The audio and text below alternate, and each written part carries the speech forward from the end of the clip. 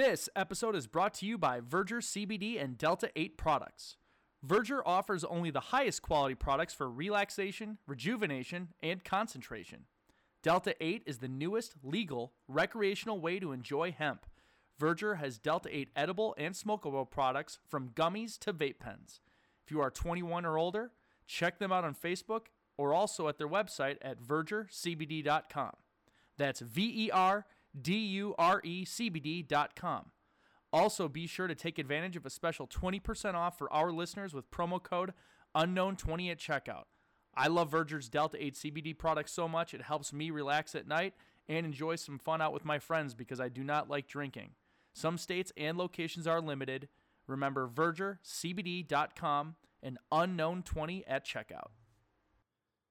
This episode is also brought to you by Shape Connect. For all our business owners and leaders out there seeking to solve challenges, improve operations, and grow faster, we are excited to introduce to you the Shape Connect business software and services matching platform. Most small and growing businesses can gain advantages from leveraging outside experts and firms to define new strategies and reduce their workload. So what projects or challenges are you ready to tackle? From building a new website to convert more leads to selecting and implementing an ERP software to streamline operations, Shape Connect can help you accelerate the process of making the right decisions for your business. Visit shapeconnect.com to sign up and share your business needs with a strategic advisor today.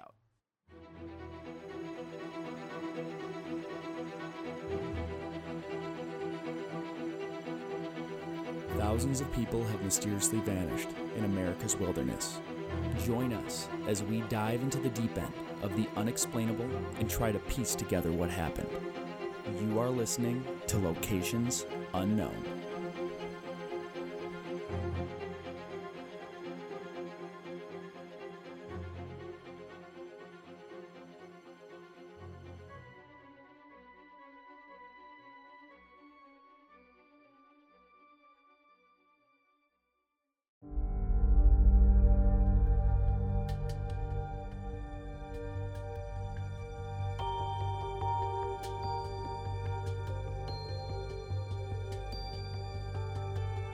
What's up, everybody, and welcome back to another episode of Locations Unknown. I'm your co-host, Joe Irado, and with me, as always, is a guy who can count to infinity twice, Mike Vanda Bogart. Thanks, Joe, and thank you once again to everyone that's tuned in. Joe and I have been off the air for a few weeks here, but we're back in the saddle and ready to go. So not a lot of updates this episode, so we're going to get right to the Patreon supporter shout-outs. I'd like to thank Cassandra McCurry, Stacy Kate, Eileen Delwo, Marissa Tippett. I bet it's Eileen Delwoo. Delwoo, sorry, Eileen. You're probably right, I'm wrong. Marissa Tippett, June from the Murders, Mysteries, and Meows podcast, Ashley Holt, and Elizabeth Barney.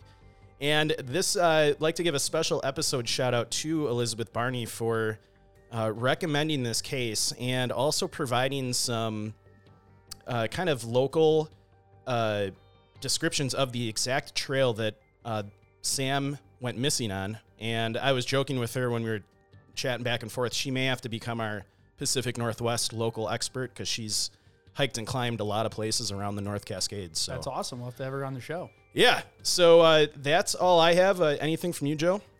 No, we'll get right into it. All right. All right, everybody, let's gear up and get out to explore Locations Unknown.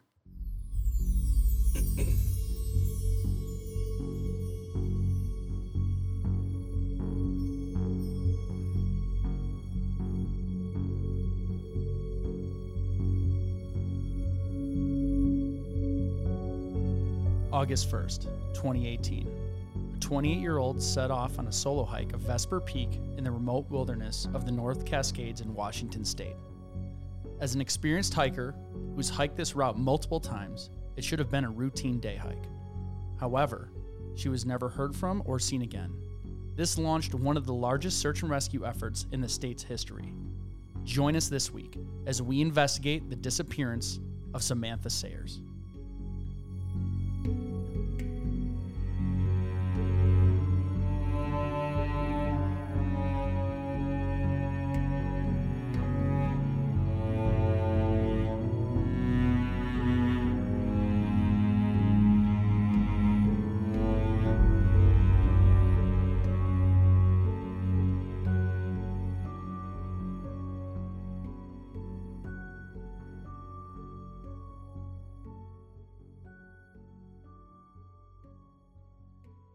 Vesper Peak Trail in the North Cascades is about 74 miles northeast of Seattle, or an hour and 40-minute drive.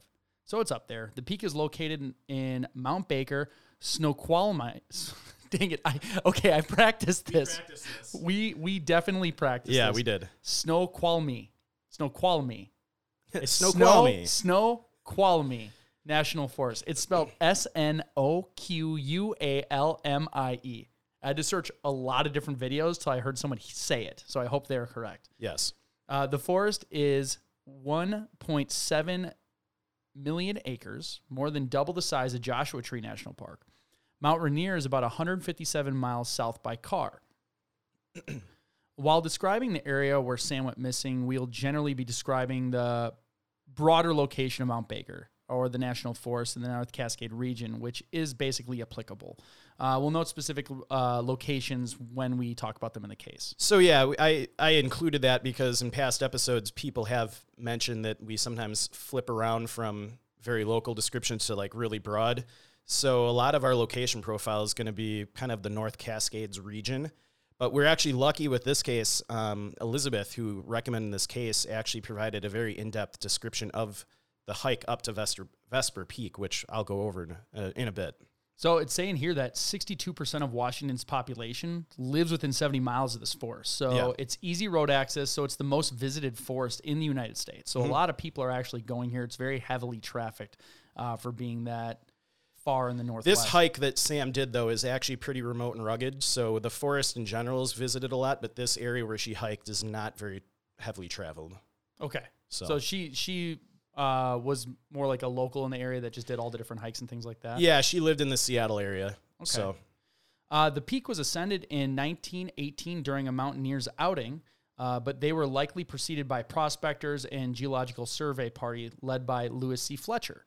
The steep north face was first climbed in 1968 by Bruce Garrett and Jim Langdon. The forest is home to more glaciers and snowfields than any other national forest outside of Alaska, with more than 11 major glaciers. And I know this one because when I wanted to do my crevasse rescue training, Washington State is like where you go. Yeah, I mean, either Mount Rainier or this national forest is where you're going to find a lot of the glaciers in the U.S. Yeah, they teach you. It's pretty inexpensive. If outside of flying there, it's like a couple $100 for the whole weekend. They'll teach you like self-rescue from a crevasse via rope. That'd be fun to do sometime. Yeah, like how to rope up and tether to each other and cross a snowfield. Because I know we've talked about in other episodes, that's some of the most dangerous things you can do is traversing a snowfield on a glacier. Yeah. So if I knew how to do that, I'd feel much better when we go on foot through those. So the climate in the North Cascades varies significantly by location and elevation. The western slope of the range is wet and cool, with 60 to 250 inches of precipitation a year. This creates what is known as a temperate rainforest in the lower valleys. So if you've ever been to like the Olympic National Park area, you'll know exactly what we're talking about, a temperate forest, a rainforest. It's very wet, it's very dense. Cool places to hike. I've only seen pictures. I want to go so bad. Like that lush green. Mm-hmm. I think the image on the back of our logo is like a picture from in that region of the United States. I'm pretty certain it is, just because it's so green and beautiful. Summers are generally drier than winters, with warmer eastern air and cooler western air meeting over the Cascades to form thunderstorms. The eastern slope lies in a rain shadow since much of the moisture coming from the west is blocked, creating semi-arid eastern lowlands. As elevation rises, so does the precipitation, which leads to massive snowfall and glaciation at higher levels. Vesper Peak is 6,221 feet, not super tall. Mm-hmm. The peak offers gentle south and east slopes with a sheer north face. So it's easy to go up the south and east side. North face, I'm guessing, is more for climbers. And yeah, it's pretty popular for technical mountain climbing from all the research I did. So, or if you don't want to do that, it's still a kind of a technical hike to get to the top, but it's not an easy hike by any stretch of the imagination, but it's definitely doable. Okay. So the entire forest consists of 5 6,000-foot mountains in the south and 7 8,000-foot mountains in the north. Sorry. My bad on the notes. So the forest is generally, the mountains in the south are 5,000 to 6,000 feet range. And as you go north in the forest, they're in the 7,000 to 8,000 foot range. This is my bad reading. This is when people are like, you just got off Wikipedia. It's like, yes, we did. Well, I pulled a lot of this from the Forest Service too. Okay. The forest is home to two volcanoes, Mount Baker, 10,781 feet, and Glacier Peak at 10,525 feet. So the last eruption on Baker was on 9/7 of 1880, and the last eruption of Glacier Peak was 1700. So we're like due for both of them just go off at the same time, right? That's Yeah. Don't want to be around when that happens. No. Animals in the area, black bears. There were once grizzlies in the area, but there hasn't been an official sighting since 1996. So this section of the Cascades was selected as a grizzly bear restoration habitat in 1997, but plans to proceed with the reintroduction of grizzly bears to this area were halted in July 2020. I wonder why. Did they state a reason why they weren't continuing with the project? One of the main reasons I think that I read was they determined that grizzly bears really aren't endangered anymore, and a lot of the local people in the area were for the grizzly bears being reintroduced, but it might have been because of the pandemic. I honestly don't know. I'm sure everyone just blames, like, no matter what's happening. 2020 is the pandemic. Yeah, it was going to happen with the pandemic. We're not going to do that. There's bald eagles, wolves, mountain lions. Overall, there are about 75 species of mammals, 200 species of birds in the region. So mountain lions and black bears, probably the biggest threat.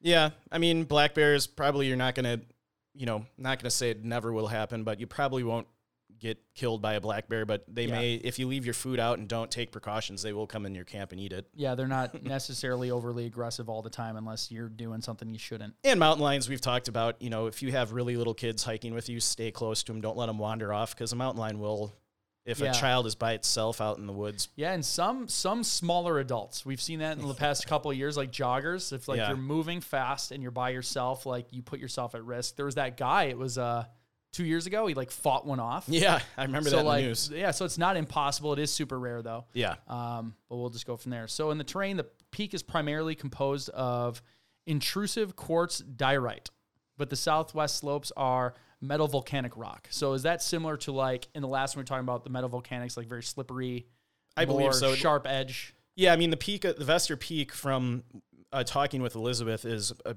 pretty just massive granite slab. I think it kind of reminds me of in Yosemite. Okay. Half Dome. Okay. So it's a lot of it's kind of like that. So we'll go into a detailed description of the Yes. trail Sam went on. This is where you got the information from our listener. Yeah. Awesome. So major things outside of that, exposure, you have your elevation stuff. You have the potential for avalanches because of the heavy snowfall and the temperature changes. I wouldn't put too much weight on wildlife being a risk.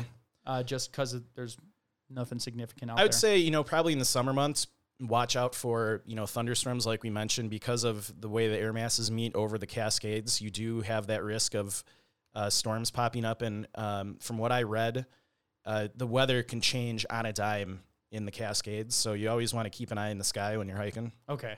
Even if there's forecast reports, things can just churn up. I mean, that's kind of true in any alpine environment you hike in. Yeah. I mean, you've hiked a lot in Colorado. The weather changes pretty quick out there. Yeah. You just got to always be careful of, the weather conditions. You definitely do not want to get caught on a granite slab at 6,000 feet in a thunderstorm. Yeah. Especially the metal frame backpack. Yes. The Vesper Peak Trail is a 7.5 mile, heavily trafficked, one-way in and out trail near Index, Washington that features a lake. All Trails rates this trail as difficult with optimal hiking times between June and October. So it's not a loop. It means 7.5 miles. It's 7.5 miles there and back. Yeah, and when I go through the actual hike that Sam did, you'll realize that the trails aren't clearly marked, but there's really no way you can get lost on this trail. Okay. And she was a regular hiker of the trail. Very experienced hiker, hiked this area many times. Someone that experienced should not have gotten lost. Okay. So. All right. Let's talk about Sam then. Yeah. That would be you. Oh, me still? Oh, okay. I got to listen to my cues. So Samantha Sayers, the date she went missing is 8/1 of 2018. She was 28 years old at the time of the disappearance. Her height, 5'8", 125 pounds. She was bald, had star tattoos on the back of her head, and multiple piercings, green eyes. The clothing she was last seen in was a green sports bra, gray workout pants, REI boots, hoodie, possibly maroon, a tan hat, hiking poles, which were red and silver, a blue Local Lion backpack with some black and gray and orange to it. Yeah. So when we're talking about her personality, her boyfriend described her as a driven in everything she did: cleaning, Airbnbs, flipping houses, hiking, and traveling. Her friend Kim Turner said she was a strong woman who was not afraid to speak her mind, and I love that about her. Turner says she was charismatic in the most genuine way. Sam was a proud LGBTQ ally thriving on activism. On Friday night, she joined Turner for what they called rant, wine, and cathartic heart-to-hearts. Yeah, she sounds like, reading about her, she sounds like the kind of person that if she got lost, she would put up a fight. I mean, she's not going to go out easily. She would survive if it was just a simple, I got lost. Can we start our own rant where we just go out and drink and just talk about stuff? Don't we kind of already do that? That's how the show started, I guess. Yeah, right? But, for medical issues, she was bald due to alopecia, but otherwise was in great health at the time of her disappearance. I was going to ask about that, like if she was a cancer survivor or anything. So it was just alopecia, which wouldn't affect her physical health in any way. Occupation in 2000, she was a 2008 graduate of Northwest Pennsylvania Collegiate Academy, State University of New York at Fredonia, where she graduated in 2013 with a bachelor's degree in technical theater and theater design and technology. She was a very experienced hiker, and she had hiked this area many times before her disappearance. So she's very familiar with the trail she was on and the weather patterns and all the stuff about, related to hiking in that area. Yeah, correct. Everything I read, she was very experienced. She hiked this location several times. So we have no doubt that she didn't know what she was doing. She hiked in August, which is a pretty good time of the month to hike this park or this forest area. And from what I read, the weather was pretty good on the day she went missing. So I don't think weather was a real factor in this disappearance. Okay. So and her boyfriend is that Kevin Dares is her boyfriend? Yeah. Okay. So Kevin is her boyfriend, and he comes up quite a bit in this, and got some theories surrounding him. All right. So we'll get to those. You did the research, so don't go ahead on me. Let me try and guess at some of them. So before we get into the timeline, we are really thankful to listener Elizabeth, who emailed us some descriptions of the exact trail that Sam would have hiked, because she's actually hiked this trail multiple times. So I'm going to kind of go into what Elizabeth told us, and I'm kind of paraphrasing some of what she said. But so locals prefer to call this trail the Mountain Loop Highway, and I did see this come up in some of the news articles I read. It's one of the more remote day hikes from Seattle, taking roughly about an hour and a half to drive to get there. There's no cell service along the drive up there, and parts of the road are unpaved, so it's pretty rugged. And this area where Sam went missing, like we mentioned earlier, was a very rugged and remote area of the National Forest. So all the trails up here, Elizabeth told me, have a combination of old-growth forest, dense vegetation, talus in boulder fields. And if people aren't familiar with what talus is, it kind of, I got a picture here, but it's kind of, I describe it as really big, like flat, like almost like plates of rock stacked up. It kind of, you've seen talus probably when you've hiked. Yeah, I'm looking it up right now because if you scroll down a little bit in our notes, I got a picture there. Right. Yeah, it's kind of like, I've seen these on hikes too, and in some areas they pile up, and I imagine it's from like rock falls. And yeah, it almost looks like chunks of slate, like you can peel them apart. So it's like flat pancake rocks that are stuck together. So it's not just normal roundish scree. Yeah, it's bigger than that. So that's what talus is. We'll refer to that a few times here. But when you watch a YouTube video, when I eventually get to editing it, I'll pull the picture up. I'm like an episode behind on this. That's okay. No one will hold it against you. So like I said, talus and boulder fields, lots of granite and jagged peaks. Vesper Trail has all of these features. Snow lingers at the upper elevations most of the year, and the weather can change very fast. We mentioned that earlier. Even during the summer months, nighttime temps can sometimes dip into the 30s and 40s. So if I were hiking this area, I would probably bring a little bit of warm gear just in case something happened and you had to spend the night in 30-degree weather. That could get pretty cold. Yeah. So to reach the Vesper Trailhead, you need to turn off the highway and drive up a very rough service road. Depending on recent weather, the road sometimes washes away Elizabeth mentioned to us that she's seen in the past sometimes large chunks of the road missing after landslides. So, hopefully you don't drive up there and then you're trying to get back out and the road's gone. But the whole area can be treacherous if like you can sometimes come across roads that you can't even drive down. Yeah, so the trail starts off in an old-growth forest, and there's a stream crossing or two, but nothing significant, and the trail is very obvious.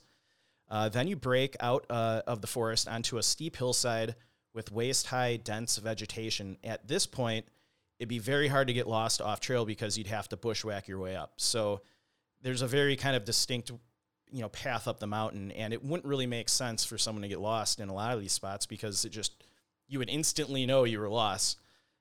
So eventually you round a bend into a larger basin, mostly full of talus rocks and a few sparse trees.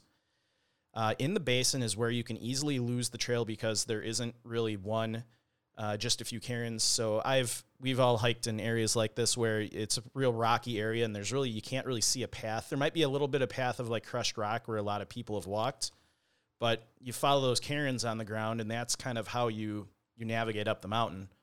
And since Sam went missing, they've actually added more cairns to make the trail, a little easier to follow. But even if you those are the one cairns that you can add rocks to as you pass. Yeah, that's like I always throw at least one on there every time I go by. Yeah, don't like kick them down or anything. That's just a real crappy move for everyone else that gets to hike that. That's if you're in a mountain with no trees. Those cairns are good. The ones that people build in the rivers and stuff, those are not good. Yeah. And even at this point of the trail, it would be pretty hard to get lost because there's really only one way to go up because of sheer cliffs on both sides of this basin. So, all right. So even if you're like meandering, you can only go there's only one way forward up. Or backward. Yeah. Okay. So once at the top of the basin, you climb a steep couloir. How do you say that? Couloir. For those of you who don't know what that is, it's a narrow gully with steep gradient to the top of Heedle Pass, which is at 4,600 feet. And on either side of the pass is another small talus field. From here, you must traverse the talus field less than a half mile. This is one of the few places someone might get lost on this trail, but in order to get lost, you'd have to be heading back down, which would be obvious to most hikers. So again, they're only at 4,600 feet and there's no vegetation. Is it because it's just all rock? Yeah, I don't know. I know the tree line in the Cascades is higher than that, but it's probably just a matter of like there's just nothing growing there. Nothing growing growing there. there With altitude. Yeah, okay. And we may be wrong on that, so someone will correct us. Yeah, I'll look up. I'm gonna look up images while you're still going. Yeah, so at the end of the talus slope, you reach Vesper Creek, which takes you to Vesper Lake. You turn left at the lake and just head straight up kind of the big granite slab to the top. And like I said, the peak is just a big granite slope, so it would be pretty hard to get lost at this point. If you did get lost at this point, you would know fairly soon since you'd need ropes to continue up. So there's a pretty easily followed path up the mountain, and Elizabeth described it to me that if you veered off on either side of that, you wouldn't really be able to go any further because you would need actual ropes and climbing gear to go up. So that's kind of a theme for this whole case is the trail is hard to get lost on, and Sam was a very experienced hiker, so it doesn't make a lot of sense for she got lost theory. So that is kind of a description of the Vesper Trail up to Vesper Peak. I'm going to now go into the timeline of Sam's disappearance. So like Joe mentioned earlier, it started on August 1st of 2018. Around 8 a.m., Sam heads out on the Vesper Trail. She had planned to check in with her boyfriend, Kevin, that evening by 6 p.m. He was unable to hike that day due to he had something with work, so he couldn't go. But he did text her that morning and said, "Be safe, SOS me if anything goes haywire." And her reply was, "Thanks, baby, I love you." So that was the last communication that Kevin or anyone had with Sam. Sam did sign the register at the trailhead for the Mountain Loop Highway. This would be the last known location for Sam. The register is used to log hikers on the Sunrise Mine Trail. So we have the text around 8 a.m., and then we have, at some point in the morning, Sam signed the register at the beginning of the trailhead. So that is the only official location that we know where she was. Other day hikers recall seeing her hiking up, mainly because of, she was bald, and she liked to hike a lot of times in just a sports bra, which is kind of uncommon. So people remember distinctly, seeing her going up the mountain. And I did see in some articles, there were some reports that state Sam did summit Vesper Peak and then disappeared at some point on her way down, but others have disputed that claim. So we don't really know if she made it up to the peak of Vesper Peak. Yeah, they didn't mention why they assumed that? No, I'm trying to recall in the research I did. It was, there were a couple articles that say she summited, and then people in the comments were saying, no, that never happened. So, I think it's safe to assume that we don't know if she made it up to the peak or if she made it back down and when she disappeared along that timeline. We do know that people saw her going up. So, at some point in the day, someone saw her. So, now we're on August 1st of 2018 in the evening. This has got to be sometime after 6 p.m. because that's when she was supposed to check in with her boyfriend, Kevin. Kevin grew concerned that she hadn't called or texted him yet. This was something they always did. She would always text at 6 p.m. or whatever time they agreed upon. And when she didn't text him or call him, he got concerned. So Sam got in his car and drove up to Vesper Peak. So he drove to the trailhead a little over an hour and a half from Belltown, stopping at a gas station to buy a flashlight. When he got there, the parking lot was empty, but he could see that her car was still there. So her car was parked in the gravel parking lot at the trailhead. So we know she was there. Her car was there. She signed the register. People on the trail saw her. So it's now 10 p.m. on the 1st.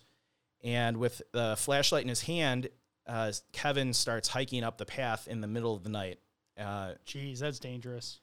Yeah, I don't know that, did he call anybody at that point, or? I don't think so. There was nothing that I read said that he told anyone he was going up there to look for. And this is where things start to not make sense to me, partly because if it sounds like Kevin did a lot of hiking with her, and does he not have, like a headlamp or any kind of gear that he could go? Like, if I'm going to look for somebody in the middle of the night in a rugged, remote forest, I'm going to bring a lot of gear with me in case I get lost or injured, because it's at night. Hiking in the dark is, pretty dangerous, even if you know the area. Yeah, maybe he's just super concerned and really not thinking, just went straight there. Just went straight there, didn't grab anything, and drove right to the trailhead. Yeah, I mean, it sounds like that's what he did.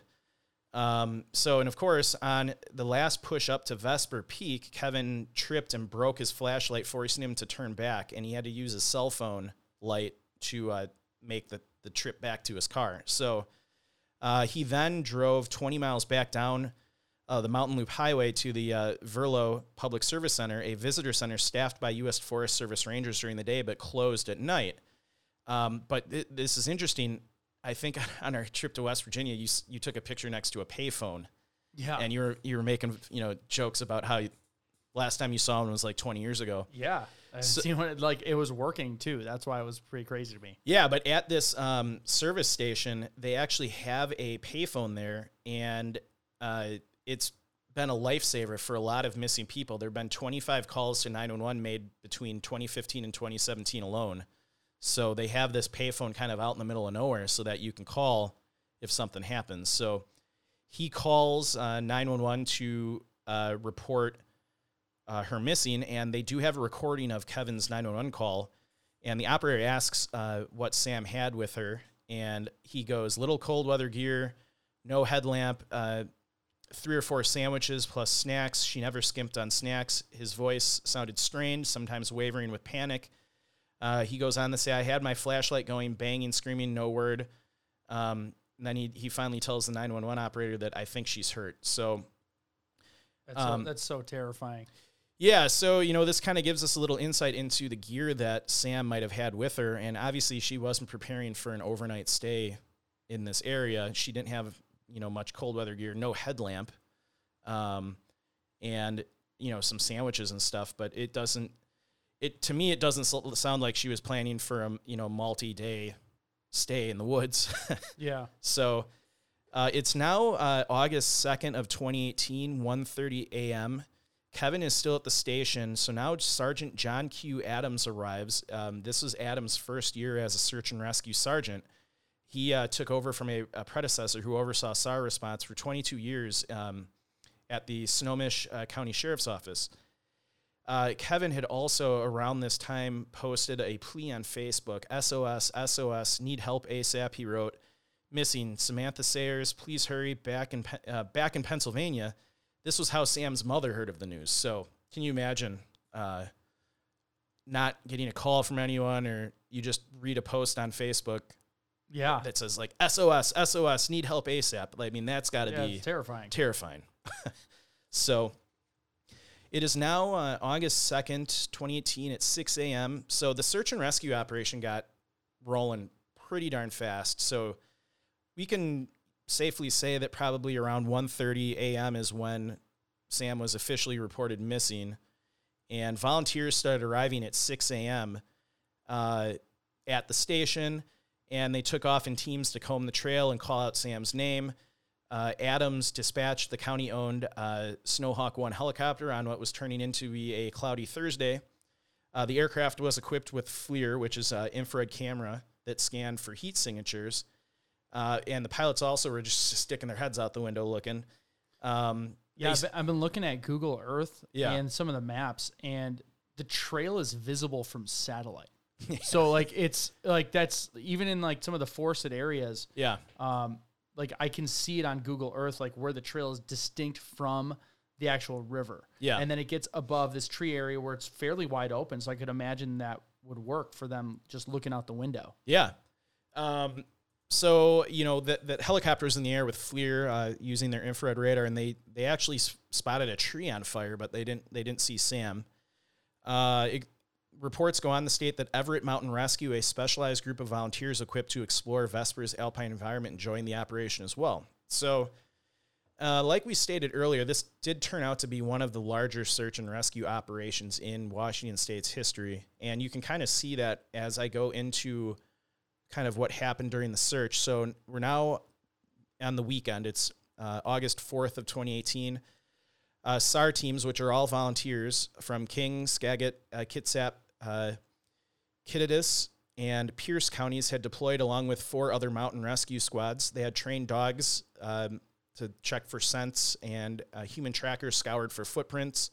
Others examined the creek.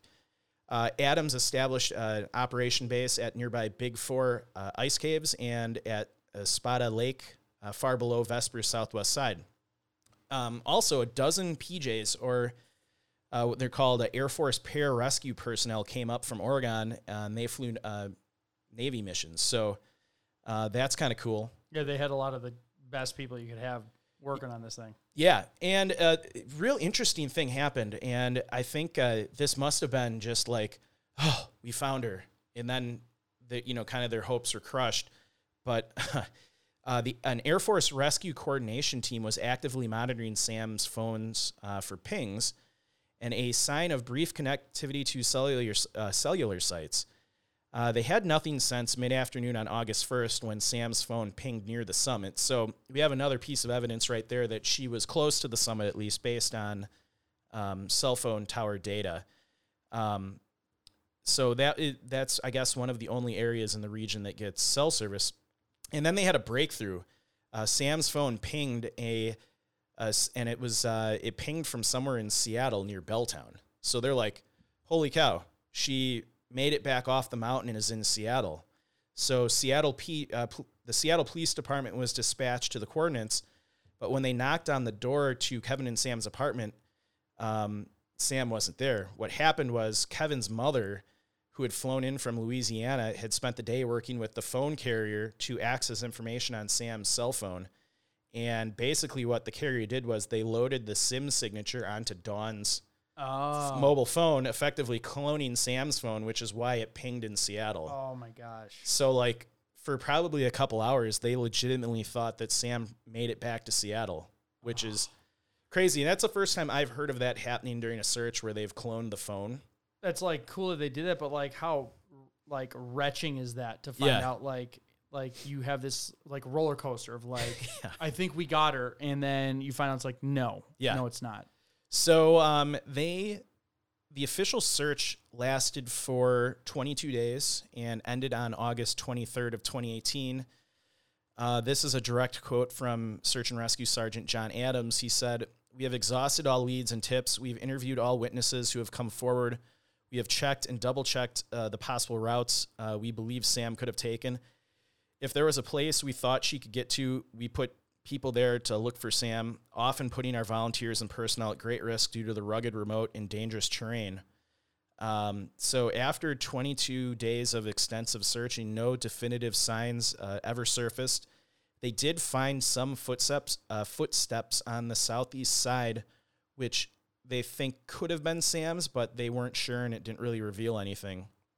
And they said it's pretty heavily trafficked site, so that's what it's like. It's hard. Heavily trafficked in a rugged, remote area, so probably it's not like a trail and glacier or something. But sure. These searchers looked in every place a hiker could have conceivably fallen, but some couldn't be completely ruled out. Adams went on to say that below the steep north face of Vesper Peak, the edge of the glacier formed a moat at the base of the cliff. Its bottom impossible to reach beneath the ice. So there is a chance she could have fallen. And Elizabeth actually mentioned this in one of her theories, that if someone had fallen into that spot on the mountain, there's no way searchers could get down there safely to search. Repeat where it was again, just because I pulled the map up and I want to see. Yeah, so below the steep north face of Vesper Peak, there's an edge of a glacier that forms a moat at the base of the cliff. Its bottom is impossible to reach beneath the ice. So somebody could conceivably fall from the peak and get stuck down in there, and there's no way searchers would be able to get down there to search. Jeez. So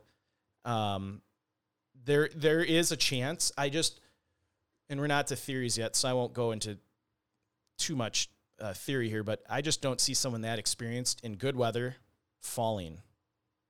Yeah.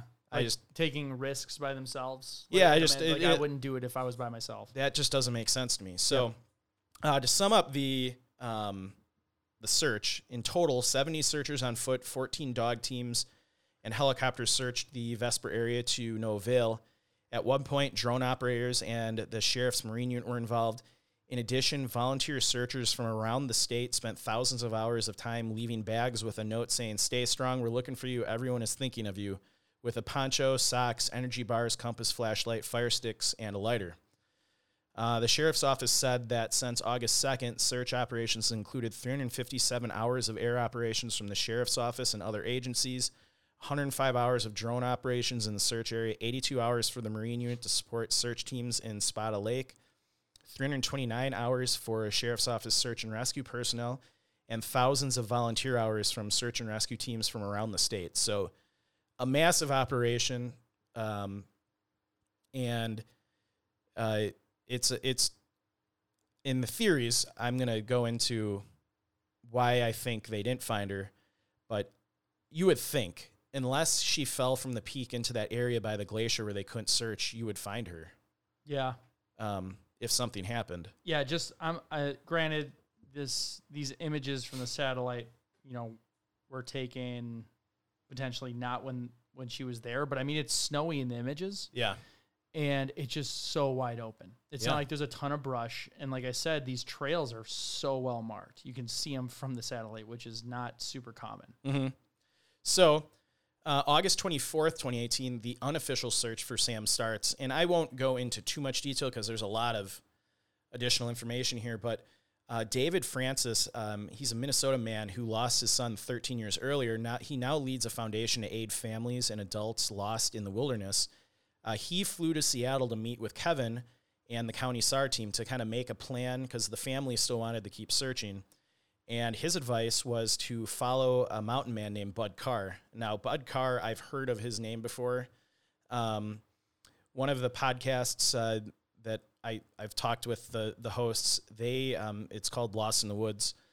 They actually interviewed Bud Carr in one of their episodes a few episodes ago.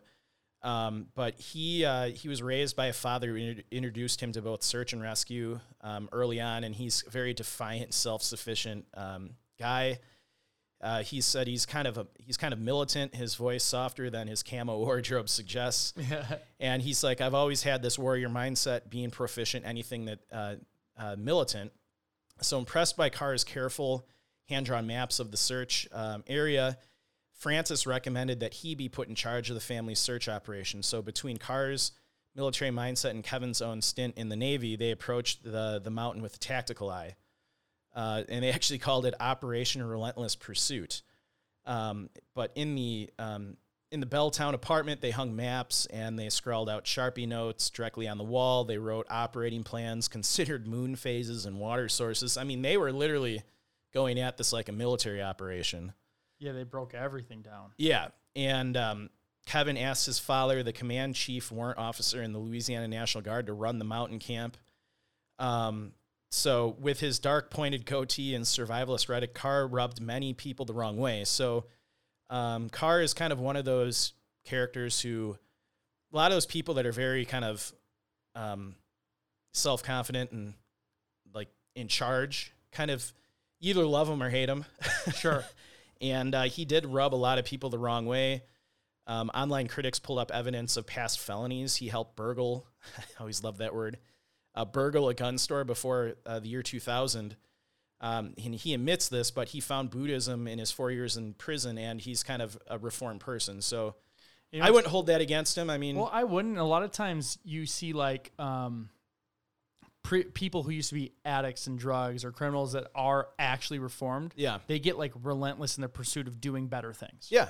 They So, devote like, their life to helping others. Yeah, and a lot of times they have more drive as a result of their past life to like go really hard at stuff. So I mean, Yeah. that looks like it's in line. It's like he served his time. Well, he served his time, and if he actually was like repentant of his Yeah. time, like he probably looks at life as how can I like make up for what I've done. Yeah. And you can tell like he's going hard at this thing for somebody who doesn't know. Yep. And he's like, I'm gonna help this person.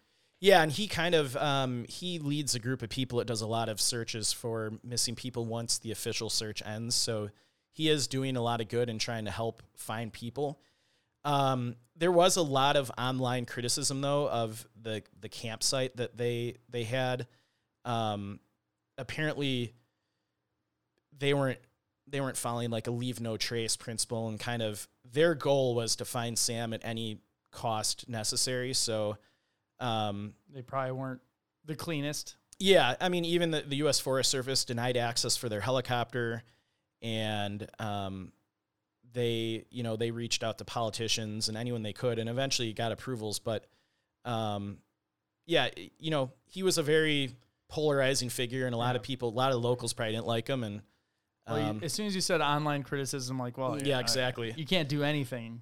You not get criticism online from somebody who's unhappy. Yeah, so, I mean, that is, and they're still looking for it to this day. I mean, it was only 2018, so it wasn't that long ago, and no traces have been found. I did a lot of searching to see if there's been any new clues, and from what I can find, there's nothing since she went missing. There was a Facebook page called Find Sam Sayers that got up to 30,000 followers, and a GoFundMe page raised almost $60,000 for search efforts. So this became a very, a lot of people online, took over and wanted to help. They had a lot of just random people come and help search. I read they had a trucker from Memphis who read about Sam online and dropped everything he was doing to come climb the mountain. And so you had people like that. And we've talked in prior cases where a lot of the search professionals, while grateful that these people want to help, it's not always the best situation when you have lots of inexperienced people. Yeah, when you're getting amateurs involved, and I'm just this mountain is legit. Like it's not a small, like this is something I would very much enjoy doing because it's hard. Yeah. And the fact that she's doing it in a day, like this is something because I don't climb mountains every day. This would be like a 2-dayer for me because I wouldn't want to exert myself. Yeah. So that's kind of the timeline. I don't know. We'll go into theories now. I've got some theories. I've posted some crazy stuff I read on Reddit. I don't know. Before I go into what I have down, what do you think happened, Joe? So I feel like based on what I'm seeing, and I've been taking like screenshots as I'm going through like Google Earth because I got it in 3D mode and I'm looking at this mountain. If she ran into issues while hiking, it definitely happened in the last mile or so. Yeah. Because it's fairly navigable, and I'm not going to say flat, but I mean it's following rivers. It's just very easy trail, but then it like when you're going up to Heedle Pass, it starts getting very steep. You're starting to do your zigzags to get up the side of the mountain. Yeah. When you get up into Vesper Lake, you're getting into, glaciated snow and things like that. I feel like if there was some sort of accident, it would have happened between her time in Vesper Lake and Vesper Peak and back again. Mm-hmm. It's very small in regards to the whole hike, but I'm just looking at a lot of sheer faces, a lot of snow, a lot of ice. Like we said in the beginning, this is like the state of crevasses. My major theory would be some sort of she fall, fell at the peak. But not like, I was looking over an edge, like stepped in some snow and it was a crevasse or something, or misstep. I don't know. Yeah. I would like to, who is the listener that recommended the show? Elizabeth Barney. I would love to get from Elizabeth like what the crevasse danger is and what avalanche danger is here, because definitely when you said on the north side of the peak, when I'm looking at this, it's definitely like avalanche chute right down the side, which the hiking trail doesn't go through there. Yeah. But if you have loose snow, and this is obviously a satellite image, not from when she was up there, there could have been more, there could have been less. Yeah. I feel it has to be completely ice snowfall related. Okay. Like I just don't see it being, and the fact they can't find her because it's not super, it's lots of open sheer rock faces. Most of the trail you wouldn't get lost on. I'm like 90% certain I can actually see people on this image. Because I'm looking at rocks and stuff, and there's two figures that are right where the trail would be on the snow. Yeah. That, like, when the satellite image was taken, like, you can see it very clear. Yeah. That it might be, like, two backpackers hiking up. So, like I said, how easily I can see the trail from these satellite images and other features flying over this, it'd be very, very visible. Yeah.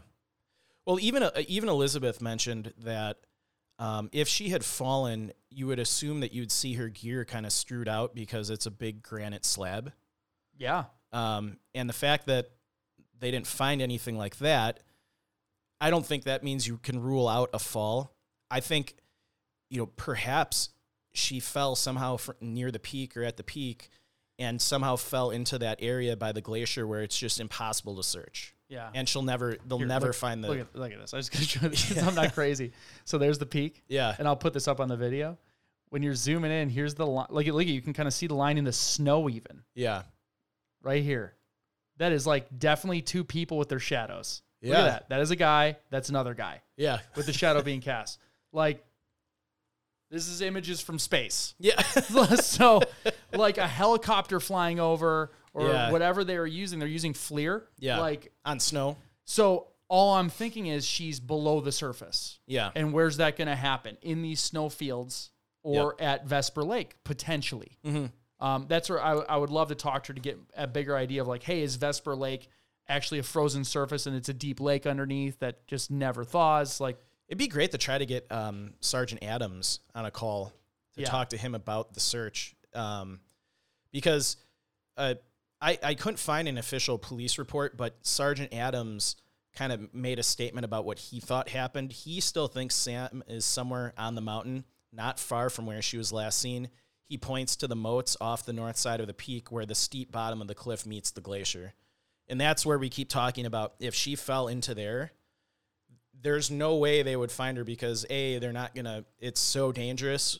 They're not going to put searchers at risk to go down in there. And you would be covered by, snow melt, snow, it's going to fluctuate and she could be under the glacier. yeah. Unfortunately. Yeah, that's right.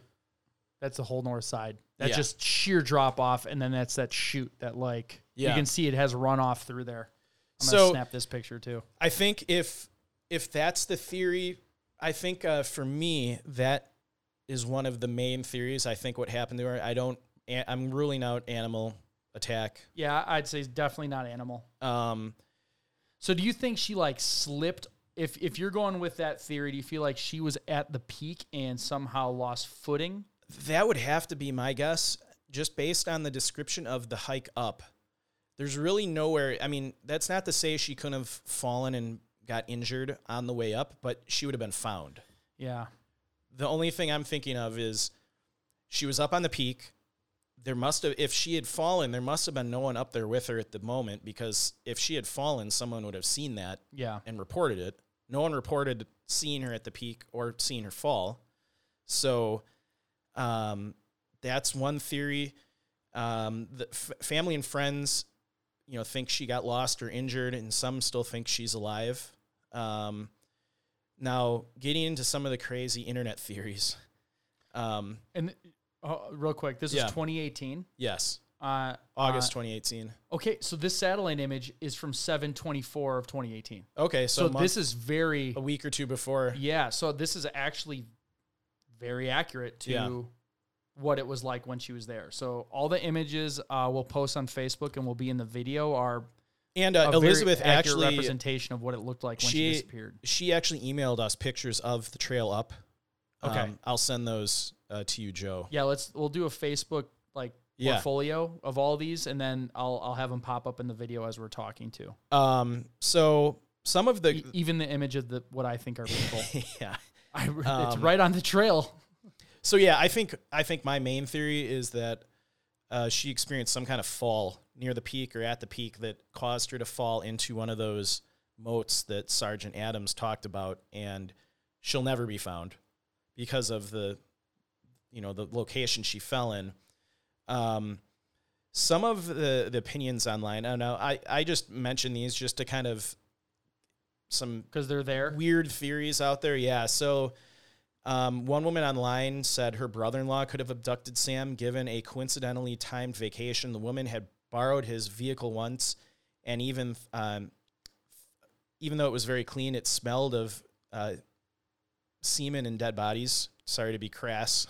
That was a Reddit user? Well, this was related to a brother-in-law? This was related to a police officer who took the report down. So this was like an official statement that someone made to law enforcement. Wow. It's either true or she really doesn't like her brother-in-law.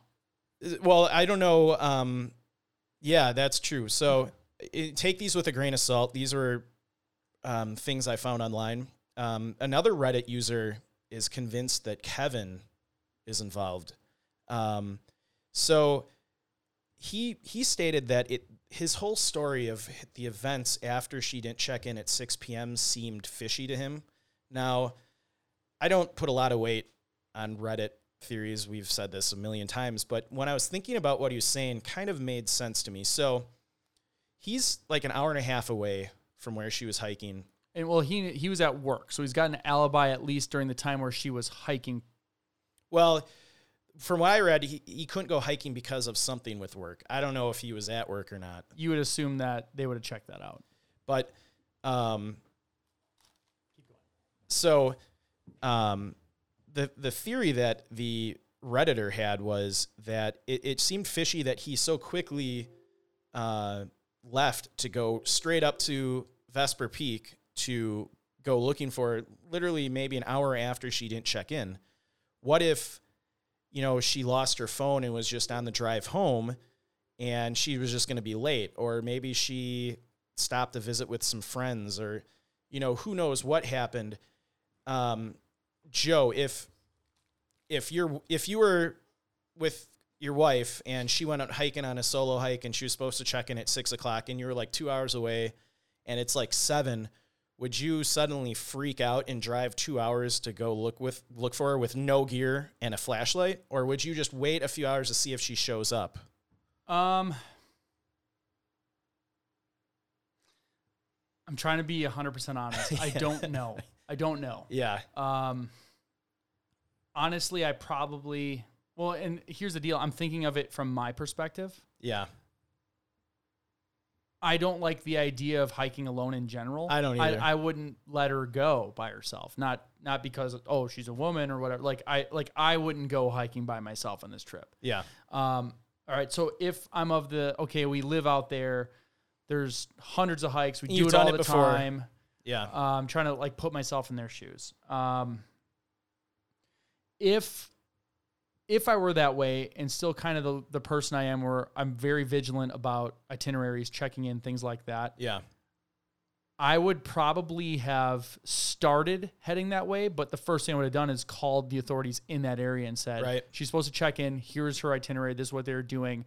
I'm leaving to come up there. Yeah. But I would be like, hey, my girlfriend or my wife, we're very vigilant about this. This is abnormal for us. Not, this happens all the time. We are very vigilant about this, the thing that we do, and she's not doing it. And would you go unprepared? You would bring a hiking bag. I would, I would take the 20 minutes. Yeah. To grab the emergency gear. Throw a headlamp in. Yeah, exactly. So now here's the deal. I think that I have a lot of emergency training. I'm really calm in these types of situations. Yeah. Maybe he has high anxiety. Yeah. Maybe there's people that panic at the smallest things. Yep.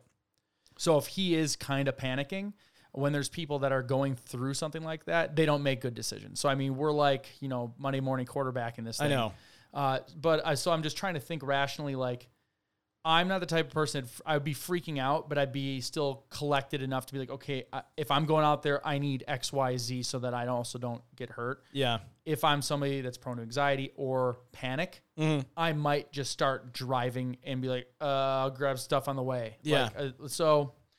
I'm not, what I'm trying to get at is I don't think there's anything that he did at this point that would freak me out. Yeah. I mean, I was just saying that it just seemed kind of odd to immediately go looking with no gear and not calling anyone, law enforcement. I mean, we have to fully assume that law enforcement fully vetted him and he was not a suspect in the case. I mean, she did sign the trail register, so I'm sure they probably looked at her signature to verify that it was matching other signatures of hers. You could think was her car there? Yeah. Still? Her car was there. People saw her on the trail. Well, I'm almost thinking okay, maybe she came out and if I'm thinking, happened. If I'm gonna go down, okay, let's see if it's possible for the boyfriend to have been involved. Yeah. She did check in. He drove up there, met her at the trailhead, and did something, and then disposed of the body, and then blamed it on that. Yeah. I think that's a possibility. I would wonder what the motive would be. Yeah. Or for friends were his boyfriend was abusing her, or there's no red flags from anything that anybody said. Yeah, there was no indication that anything like that was going on. So I just mentioned this because it did seem a little strange, at least what I would have done. But that was just one of the theories that I found on the internet. And to kind of close the episode, I was going to give read a little bit of what our local listener Elizabeth said about this case. And she wrote us and said, now on the summit, there are a few places that are basically a sheer drop off. If you lost your footing, it would be game over, but people saw her on the peak, and I believe someone reported seeing her on the way down. But even if she did fall off the peak somewhere and her body was hidden among the granite, wouldn't her stuff have been thrown during the fall and landed on the rocks? Wouldn't some of it been visible to the helicopters or rock climbers who belayed down in every direction off that peak? She goes on to say, I guess there's always the possibility of foul play, but my only other guess would be that instead of traversing the upper talus field, she went down it and got lost. But like I said, it would be just hard to get very far before you realize you weren't in the right place, especially if you've been there before. She also went on to say, I also think the weather was pretty good that time of year.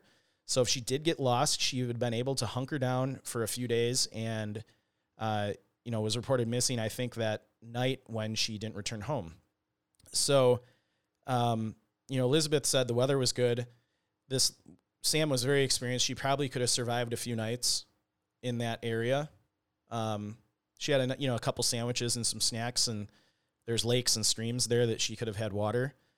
I don't know. I think the two theories I'm going with are, one, she had some kind of accident at the peak and fell, and it is possible that if there were other people on the peak looking the other direction, people could fall and not make a sound. I mean, that's possible. She slipped and went right over. It happens so fast. They look back over. She's not there. Maybe they just assume she started walking back down. That's possible. Yeah. I think it's...